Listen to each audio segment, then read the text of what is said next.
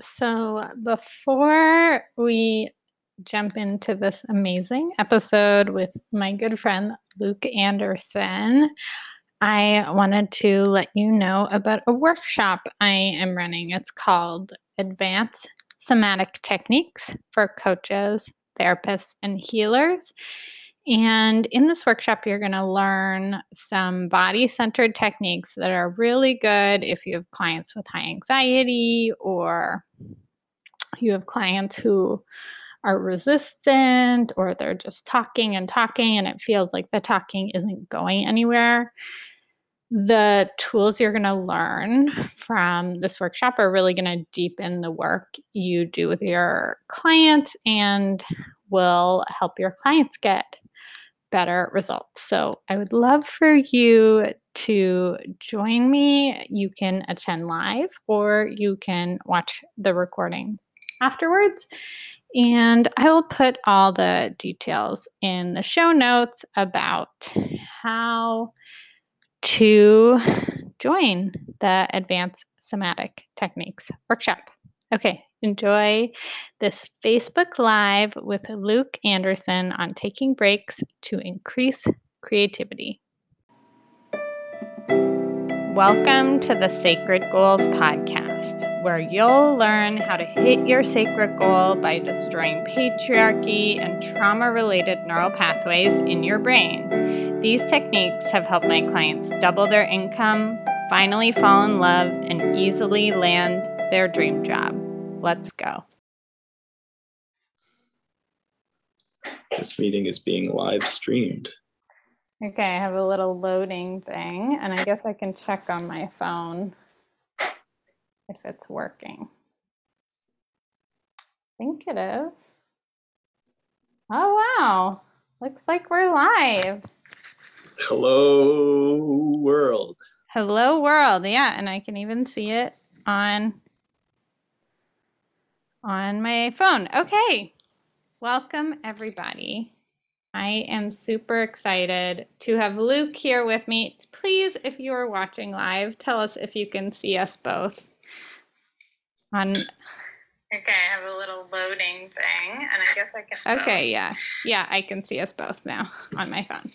Yay! So, my friend Luke Anderson is here, and we wanted to talk about working towards a sacred goal of yours, but taking breaks along the way.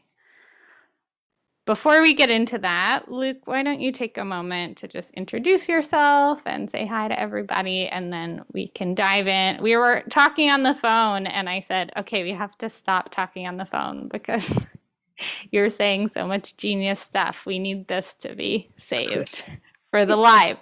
So we're here, and there were a couple tech obstacles, which is not unfamiliar to me, but we made it. So Luke, tell everybody who you are. And yeah. Thanks for having me on your pod, live pod. Well, we're gonna live stream and then it'll go on the podcast as well. So it's a double whammy. It's really great to connect after quite a long time. I'm looking forward to our annual island romp when the weather warms up. Yes. But yeah, everybody, my name's Luke Anderson. I go by he, him pronouns. I'm wearing a green shirt today. I've got this bandana type of, I know they're not super COVID friendly bandana mask. A little scruffy today, and my hair, I'm thinking, is needing a cut. White male am I. And yeah, I think I wear a number of hats in life.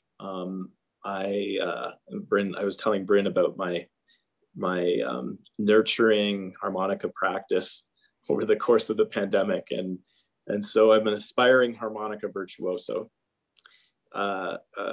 And while I'm not playing my harmonica, I hold the role of executive director and co-founder of a Canadian charity called Stopgap Foundation. And we're all about raising awareness about the importance of a barrier-free, accessible, and inclusive world. And based out of Toronto here, where I'm tuning in from.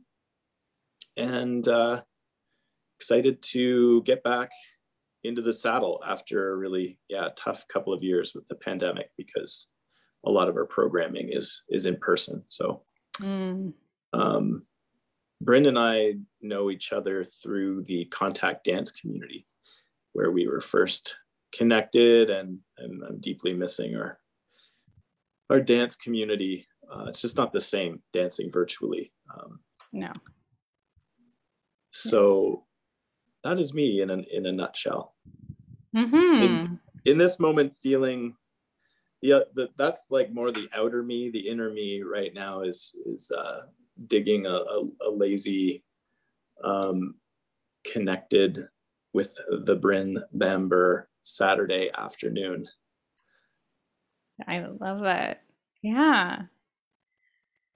Yeah. And, in some ways,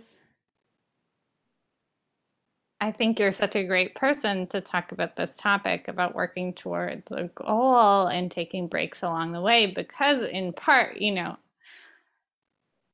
you've built this charity that's, I know it's had its ups and downs and challenges, but it's a thing.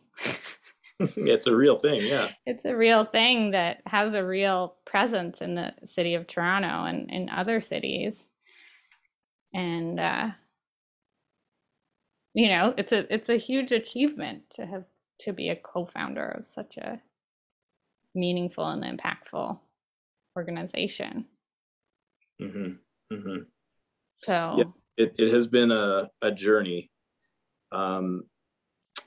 I guess I can go back to the beginning, and it really started, I would say, in October of 2002, when my life changed dramatically after sustaining a spinal cord injury, and just finding myself in a very different physical situation, acquiring a spinal cord injury and a disability that now sees me using a wheelchair to get around.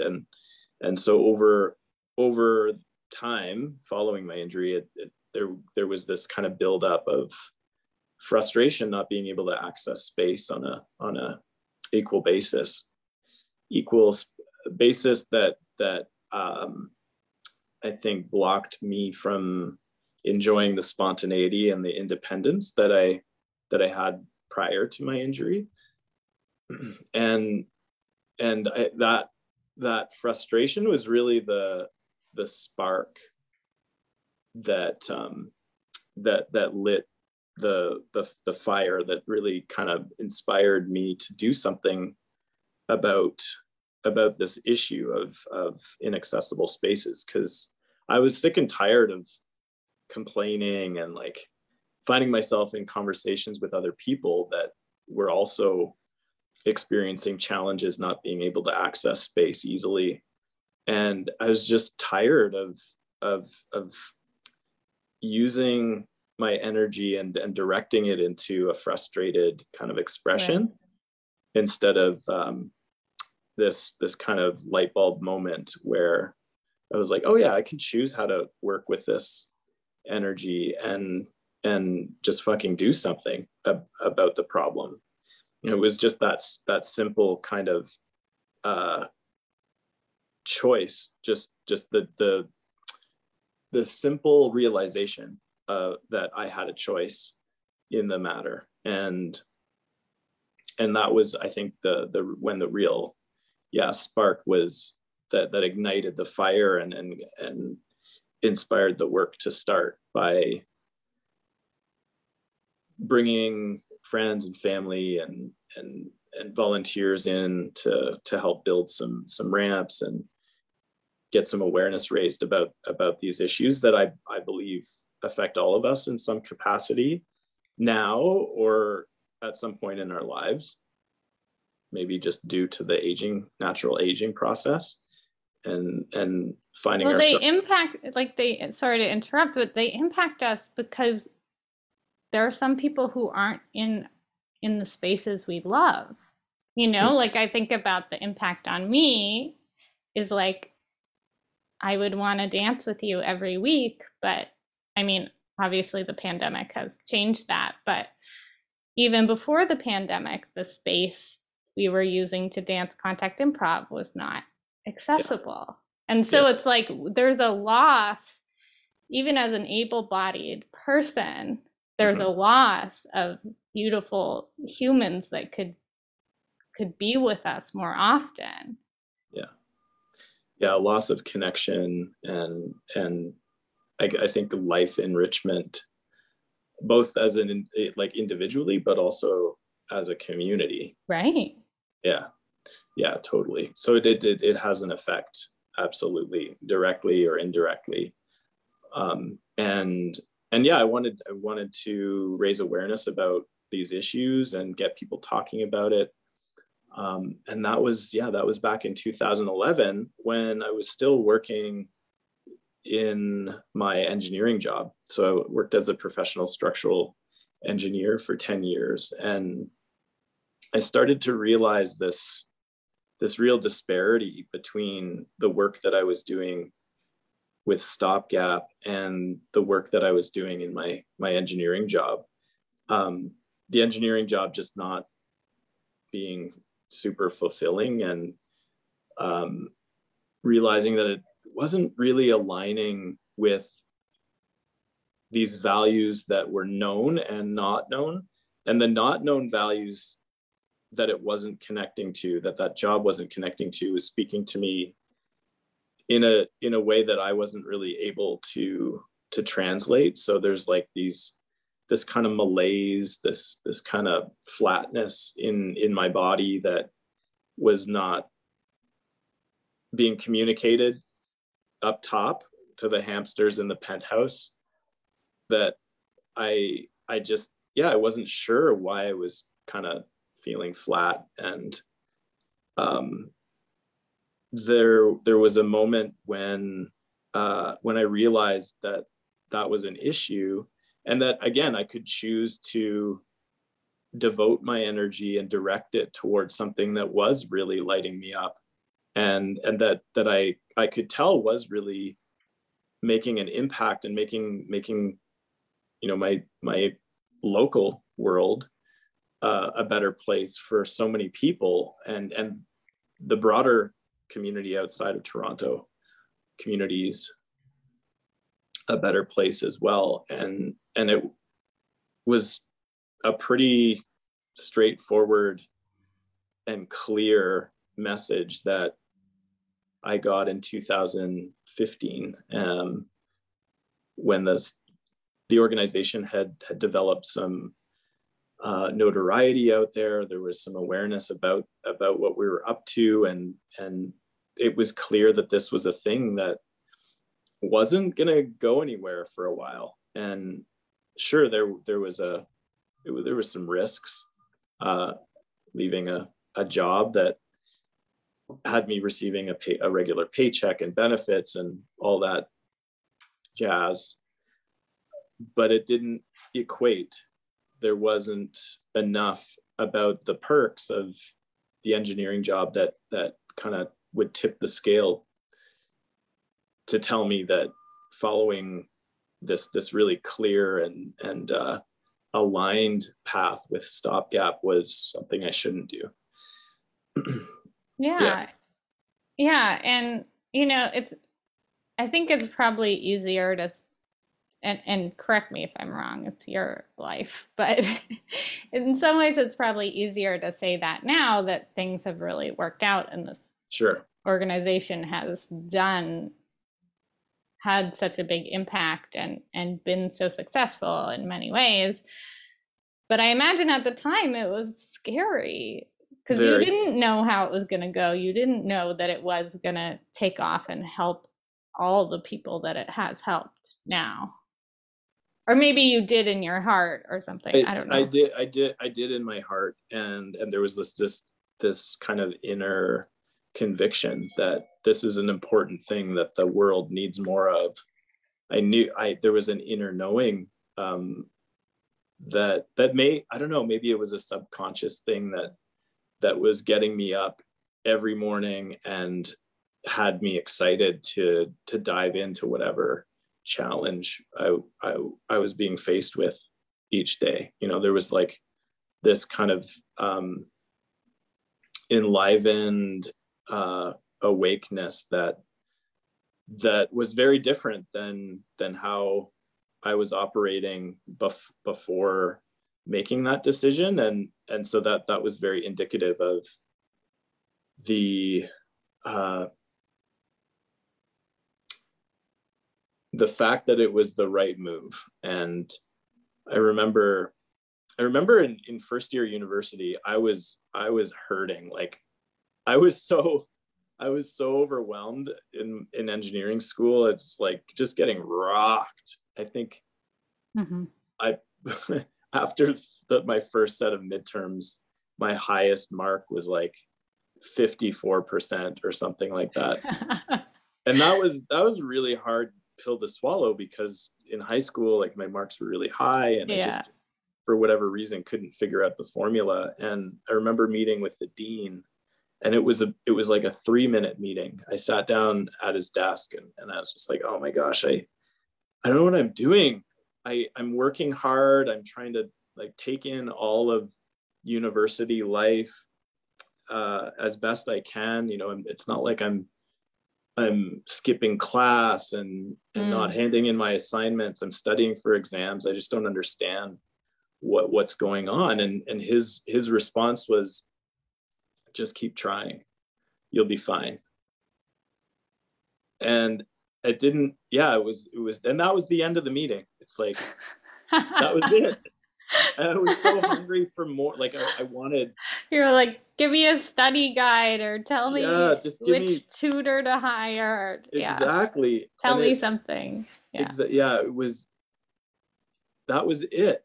But it was such a memorable message to hear, and I trust, there was a trust in this person's advice. It's like, he's the dean of the faculty, so okay, I'll just keep trying. And I think, yeah, there's some goodness to that. I also think that we have to save room for tuning into when it's okay to pump the brakes. And I think that this is a great segue into your theme today, and it's knowing when to stop. Because if we do keep pushing, if we do ourselves a disservice by going against the grain too hard, we burn out, and we lose connection to that real creative potential that requires us to be well rested and operating from a place of alignment and passion. And I've certainly experienced what it's like to hit that wall. Yeah, and it's not even like the keep trying is wrong. It's like, but maybe you need to take a break before you keep trying sometimes. Yeah, totally. And if you don't want to do, if you decide you don't want to do it, you don't want to do it. That's a whole nother topic. But what we're talking about here today is when it is your heart's desire. What did you say? Your inner knowing or something. You had this inner knowing. So those of you listening or watching, if you have an inner knowing, sometimes it's time to keep trying, and sometimes it's time to take a break. And breaks can be long or short. Like, when I think about my life, it's like sometimes it's a day, sometimes it's 20 minutes. Mm-hmm. And, I also, part of my story was I moved to an ashram for 2 years. And that was kind of a 2-year break from, in some ways that was a 2-year break. And in some ways I was doing lots of different stuff while I was there. It wasn't like I was only sitting in meditation for 2 years. But yeah, I think there's something about that inner knowing, even when it comes to breaks, like to listen when there's a part of you that's saying, stop, pause, go for a walk, take a nap, lie down. Yeah. Yeah, I just had this image of maybe it could be used as a metaphor for the need to step back. So maybe I don't bear with me here, but when we eat, when we eat a delicious meal, we taste it, we just enjoy the sensory experience of sitting down to a delicious meal. And once it goes down the hatch, we trust our bodies to, pull all the thing. do the thing and pull all the energy out of it. And that happens off our radar. And I'm witnessing in my harmonica practice. I was talking to you, just like scratching the surface about this new kind of insight where I recognize in my harmonica practice that there's this period of learning, pretty intense learning and new skills developing, and challenge, and I'll get through a new technical section of a song, and then I'll put it away. I'll put the song away, maybe move on to another song, and then come back to a piece in the song the previous song that I was trying to learn, maybe a tough section, and it's like I like nailed it, no problem, and it's confusing and like really I'm often taken aback because it happens consistently, and it has me thinking about, okay, well, that's cool. What's happening there that's off my, like, totally off my radar? How have I managed to digest and integrate that new skill or that new, ability without pushing and without like really putting conscious effort into developing those new movements or abilities. And I think those two examples, both, eating and taking in a new musical practice, or maybe it's like some sort of, whatever it might be, artistic practice or like sport, that some sort of skill that we're learning, there is this integration, this digestion that happens off our radar. And from my experience working with the stuff that I've been doing with Stopgap, it has been all consuming at times. And it's been hard to pull back. It's been hard to pull back. There was 5 years that I went without taking a holiday. And I had my head pretty deep in the sand, and there was this kind of reluctance or hesitation, some anxiety around stepping back and kind of leaving my baby unattended. It was really hard to stop. It was really hard to stop and trust somebody else with the keys to this thing that I had created and that I'd had a real stranglehold on. I can't emphasize enough how important it was to hand over the keys and give someone the opportunity to drive for a while. Because it just allowed there to be new systems in place to understand how things work. So pulling it out of my brain and onto paper or into some sort of document that somebody else can use and learn and grow from, and put their own spice on the and add their own spice to the mix of what we're doing. Yeah, and just for people who aren't familiar with Stopgap, I just want to brag about it for a minute here. You know, one of the projects is these ramps. There are a lot of places in Toronto and in other cities where there's just one step that makes a storefront inaccessible, and so that's one of the projects, is getting the ramps and it's a really simple solution to make a place that's inaccessible, but you don't need a whole elevator. You don't need, a huge change. And then there's a lot of educational programs, as I understand it, about accessibility and the impacts of that, and working with kids in schools. Exactly. Yeah. So just needed to brag about you.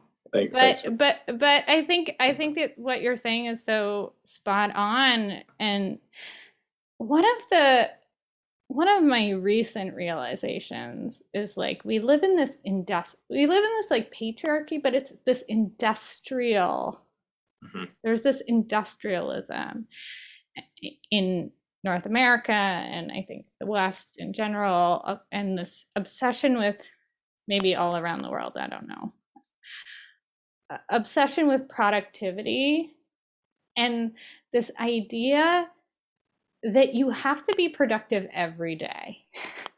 Like, it's not even like I wrote a book or I built a charity or I did amazing work for this company or whatever. I ran this event that was amazing. And now I can feel good about myself. It's like, no, but what about next Monday and next Tuesday? And maybe we let ourselves take Saturday and Sunday off. But some of us are like, well, did I get the chores done? And, there's this obsession with productivity that's in the air that I think we're not aware of. It's hard. We are raised in this way. It's hard to see it. And I imagine, and again, correct me if I'm wrong, part of you working those 5 years and not taking a break was that just fitting in with the industrial culture. Completely. Yeah. There was a real culture of reward for time spent on projects, extra time spent on projects. So the 60-hour plus badge of honor, was celebrated. And I saw my colleagues, my coworkers getting rewarded for basically living at their desks, being there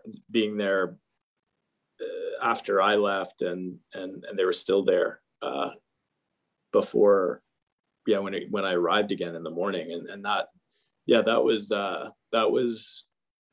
certainly had an impact, and it sort of formed this ideation that is right, and that is something that I'm to be striving for. So yes, there is a bit of that at play for sure in those years of intense kind of building of an organization, losing sight of the other things that are important, relationships and different pastimes. It was a hyper focus on this baby of mine. Yeah. Yeah. Yeah. And I just finished this. I was in this mastermind called the Sovereign Business Mastermind, and it was like kind of a mind fuck. It's like a new paradigm of work and creation and business and helping people. And Mm-hmm. we were talking about kind of feminist, non-industrial forms of creation. Mm-hmm. And one of the examples was like pregnancy, where you have sex, but you do something, and then mostly you wait. Mostly you just wait and the baby grows and is born, and it's such a different way of creating something, but it's actually how we create, and every species or many species create life. Mm. And this idea that, yeah, it's not necessarily sitting at your desk that is going to produce the best ideas or the most creative ideas. And I am learning more and more as I kind of ease myself into this new way of quote unquote working. It's like, yeah, I really do have most of my best ideas on a walk. But there have been times in my business where I don't let myself go on a walk, especially at the beginning and before I found these new ideas. It was just like, no, you sit at your computer and that is how you build a business. But it's like every time I go on a walk, I'm like, oh, or even I was at an event talking to a family friend and they were just asking me how I was doing, and I solved a problem that I had been struggling with just by they were saying, how is it going? And I was saying, sometimes sometimes my business is going well, and sometimes I struggle to figure, they're annoying, I have to pay HST. That was the thing I was trying to figure out. And I figured it out, like just telling her about it. I was like, oh, I can just send a check. I'm just going to send it. Fuck all of the online shit. Just going to mail, because I thought the deadline was earlier, but then I realized it was later. But when I was sitting at my computer, it didn't all come together. It was only like talking to this family friend that it was like, bing. And then that was something that, if I hadn't come to that realization, it could have taken me another hour trying to figure out how to open a new bank account, because they only allow money from like 4 banks. Anyways, my rant on the Canadian government tax system. But yeah, it's just like, how many times have you solved a problem in the shower or outside or with a friend or doing things that you enjoy? Mm-hmm. And starting to realize, like, no, me going for a walk is actually a priority. It's not a luxury. It's not a thing to add in when I can. It's like a daily necessity. Yeah, absolutely. I've been getting more and more tuned into this kind of fog that I can find myself in after a few hours of screen time, where I've just sort of sunk myself into a task, and it's been consuming, and I pop out, and it wasn't totally on my radar as nearly as much as it is now.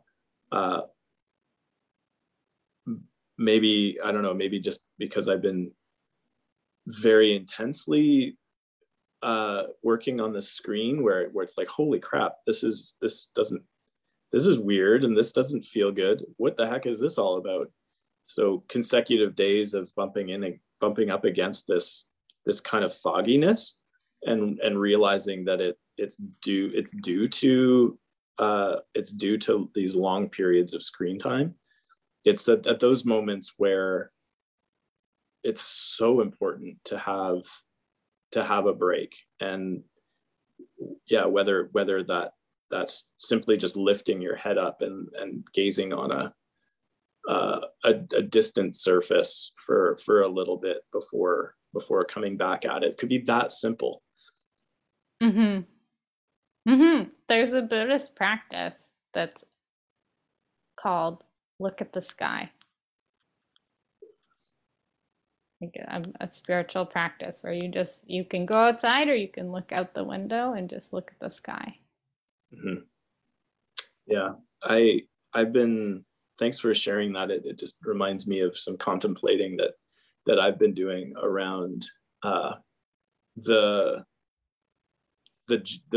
beauty of just showing up, of just like waking up and recognizing that there is already enough work going on in that moment, that my body and all of its however many cells are kicking ass and making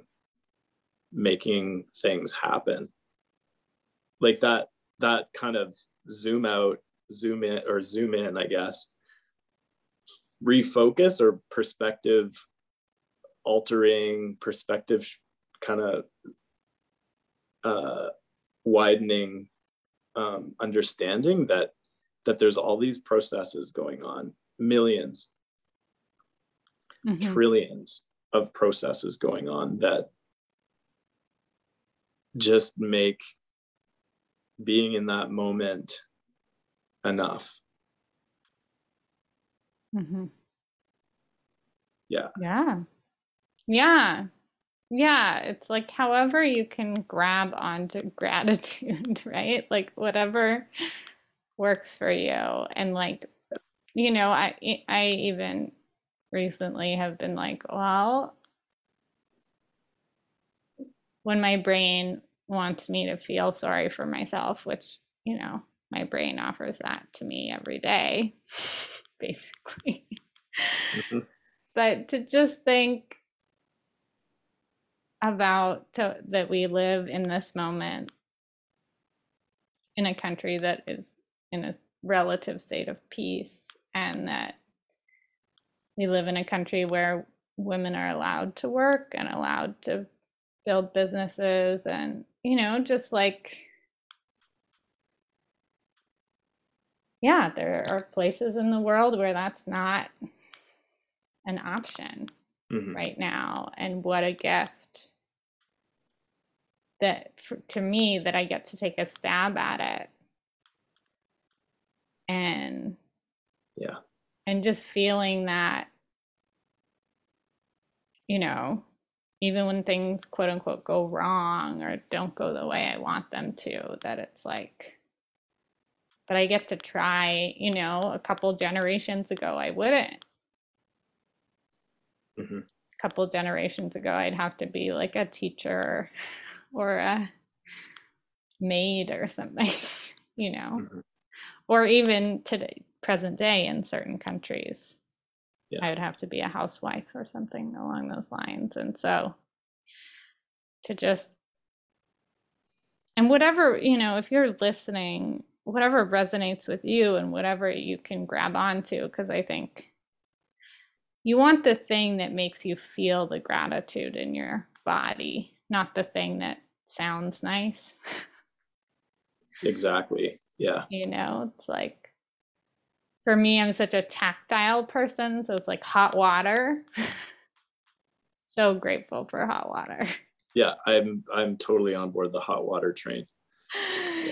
Yeah, but maybe if you're more of a visual person, it's, there are museums in your city or whatever it is. Yeah. Thanks for sharing that. And I think it's important to insert the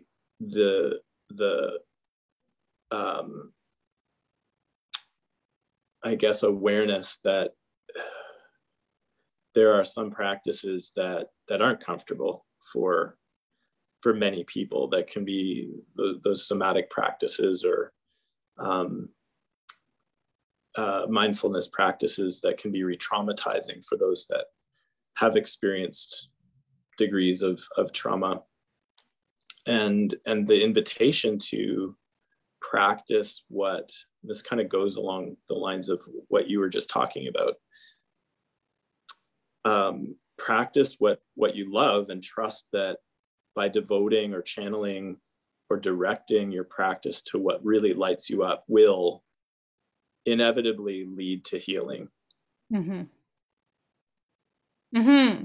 Yeah, I kept prescribing to my clients 30 days of selfishness. Do one thing that's selfish every day. Mm-hmm. Because I find that even self-care has become weaponized at times, not always, but at times it's like people beating themselves up about not having a great morning. I need a morning routine. I need a nighttime routine. I need to do yoga every day. I ate McDonald's. I'm a horrible person. And so it's like, what if you just did one thing that was selfish every day? And it's so, it so speaks to how broken parts of the culture are, because my clients would come back to me and say, Bryn, I've been so selfish. You're going to be so proud. I went to Costco without my kids. Or I kept the babysitter even though our Christmas party got canceled. Mm-hmm. Or, I ordered in takeout because I was too tired to cook. And so it's like, I think there's, for folks socialized as women, and I think there's probably other groups too, that it's just like, even if you have trauma, sometimes if you have this people pleasing bent from your history in some way, it's like selfishness is not most of the things people told me, it was like, I would not consider that selfish, but I'm super glad you did it, and I'm super glad I gave you the homework. Yeah. Of being selfish, because it had you.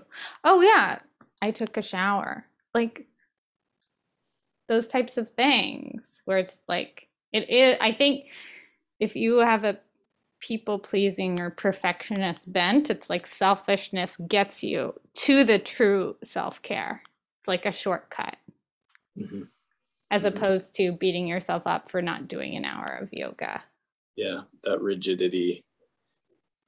Right. Yeah, that was coming up in our kind of phone call before the live. The rigidness. Yeah, that rigidity can be super detrimental.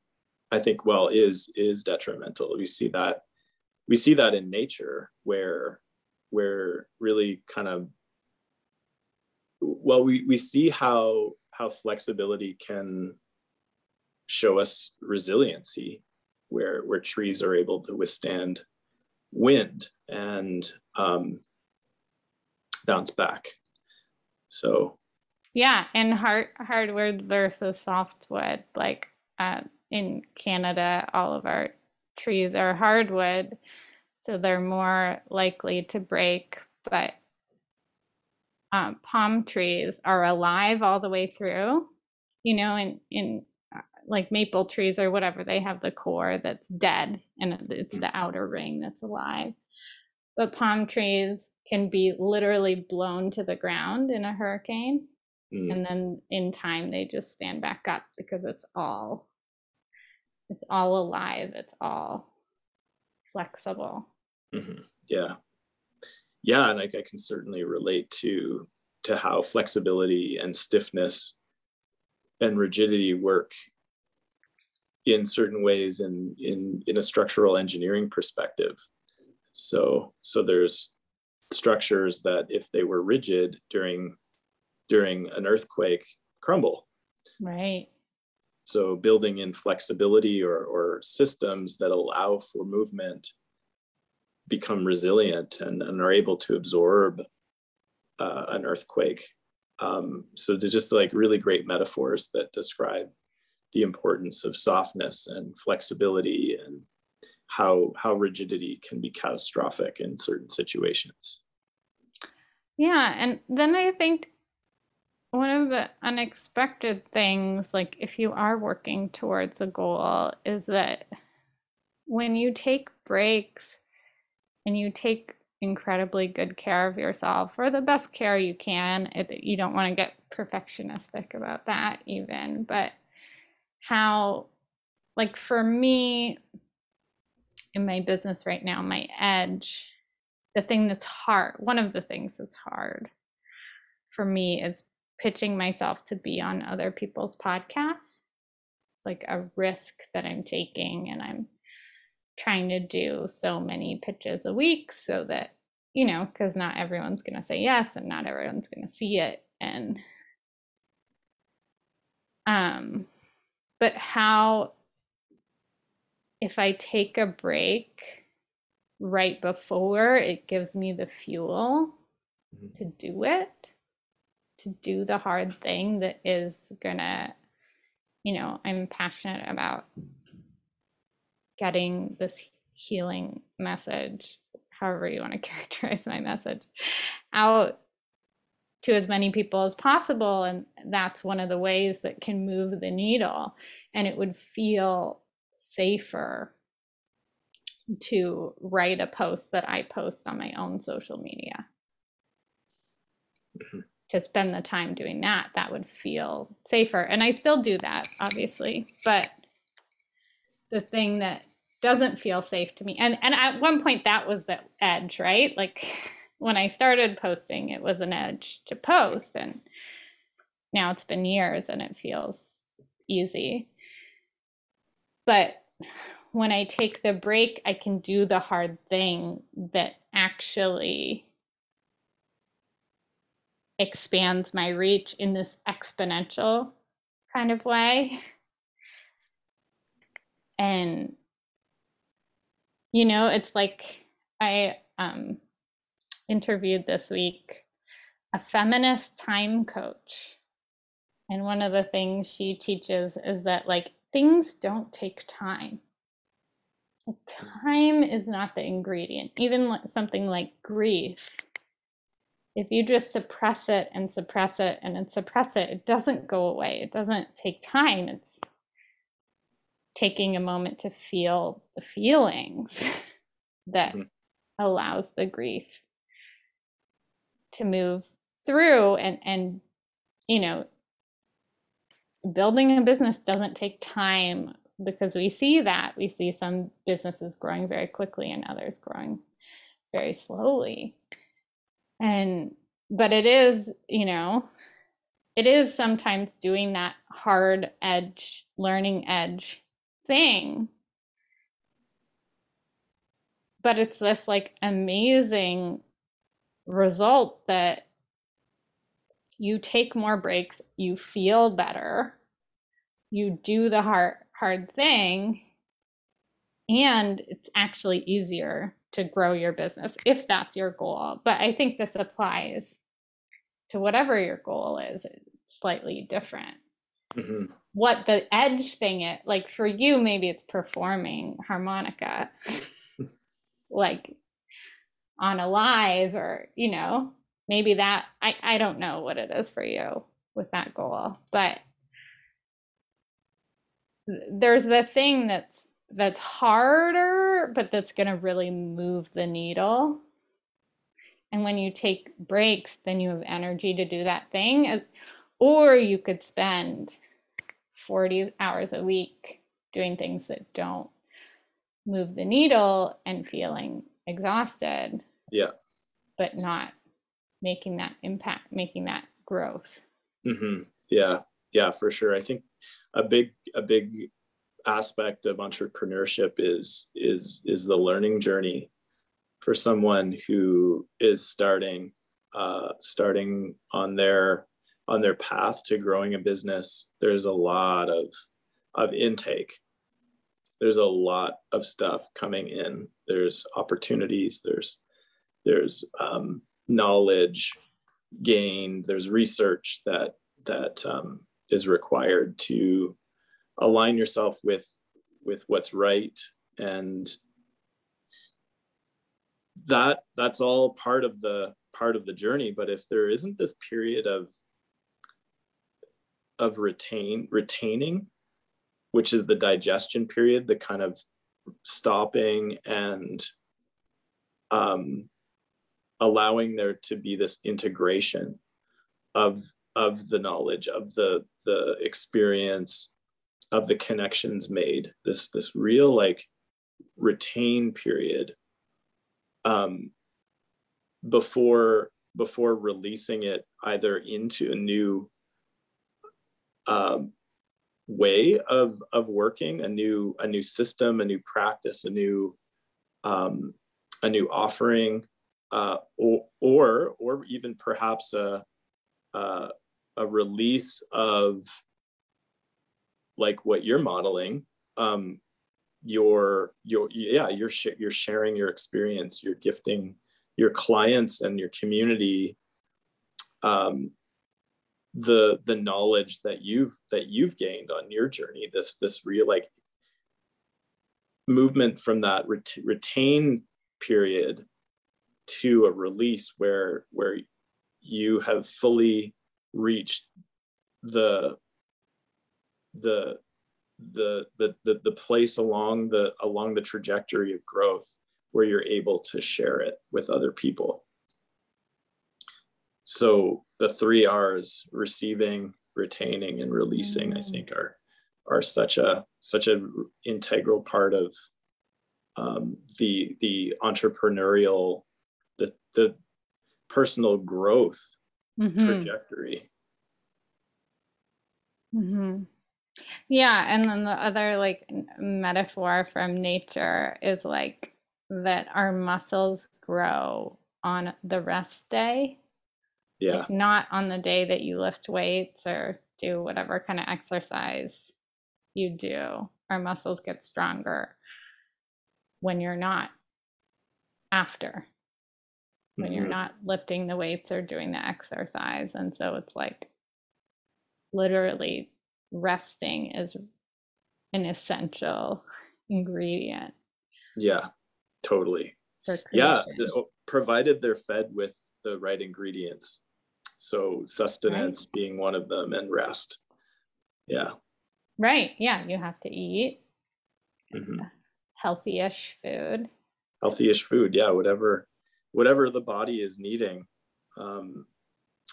That might look different for everybody, for anybody, and but yeah, rest and sustenance is part of the formula. Yeah, but it is such a good metaphor. Like, what are the healthiest foods that are gonna fuel you towards your sacred goal, whatever it is? Yeah. You know, is it time with friends? Is it amazing books? Is it being creative? Is it, rest? Is it time alone? Is it, what's that healthiest food that will feed the muscles that you're growing that are going to take you towards your goal? Yeah. We are such geniuses, Luke. Solved it all right there. We solved it all. I love our off-camera conversations and our on-camera conversations. This kind of felt like an off-camera conversation. It does. If anyone's watching the live and commenting, we love you. I'm on Zoom. I can't see any of the comments. So hi, and thanks for watching.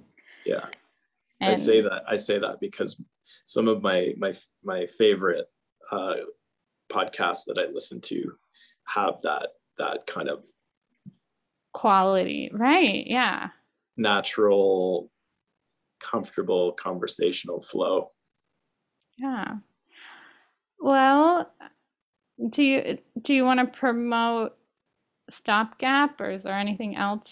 Is there anywhere you want to send people, or? Yeah, for sure. Thanks for the offer to plug Stopgap a little bit. Hop on the website to scope out what we're up to. There's some great content on there that I'm knowing you'll enjoy. So it's stopgap.ca. Look out for ramps in a town, in the community near you. If you're living in Canada, we've got over 2,000 of those beauties in over 60 communities all over Canada. So yeah, hop on the website and just help us out by sharing the message. So tune into our social channels that will be coming more alive in the coming months as we ramp up our operations. Get a lot of mileage out of that. Amazing. Yeah, and if anyone's on Luke's side and you want to connect with me, I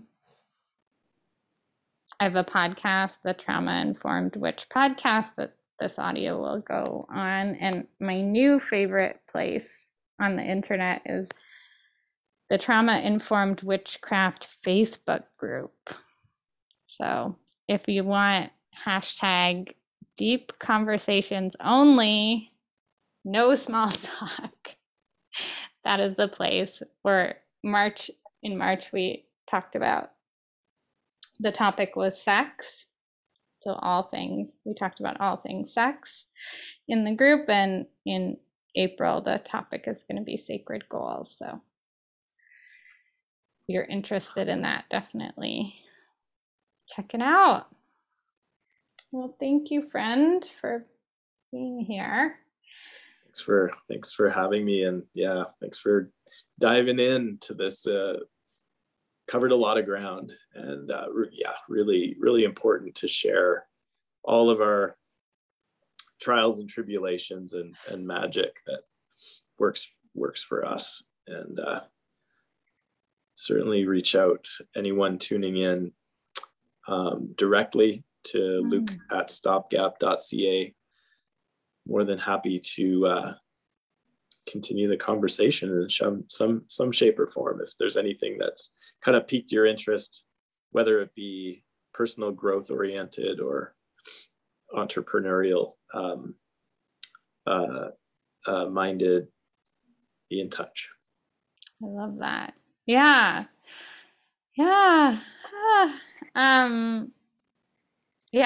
Stopgap's amazing, and they have videos and all different kinds of stuff.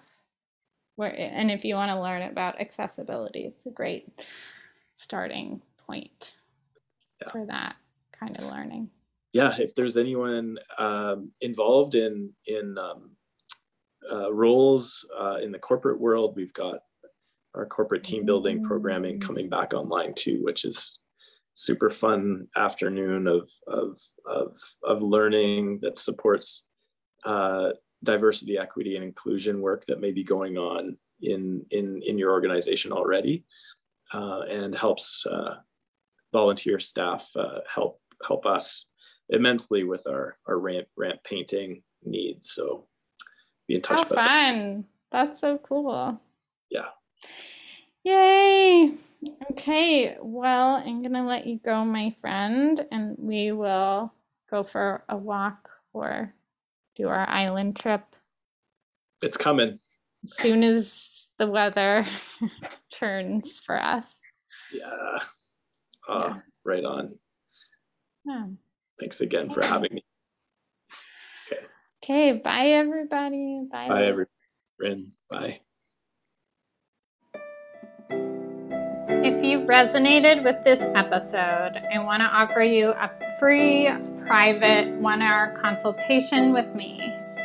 Through doing the deep inner work, my clients have been able to do things like quit the job they hate and land a job they love, or get their first paying clients in their dream business And if they're a little bit further down the road, double their revenue.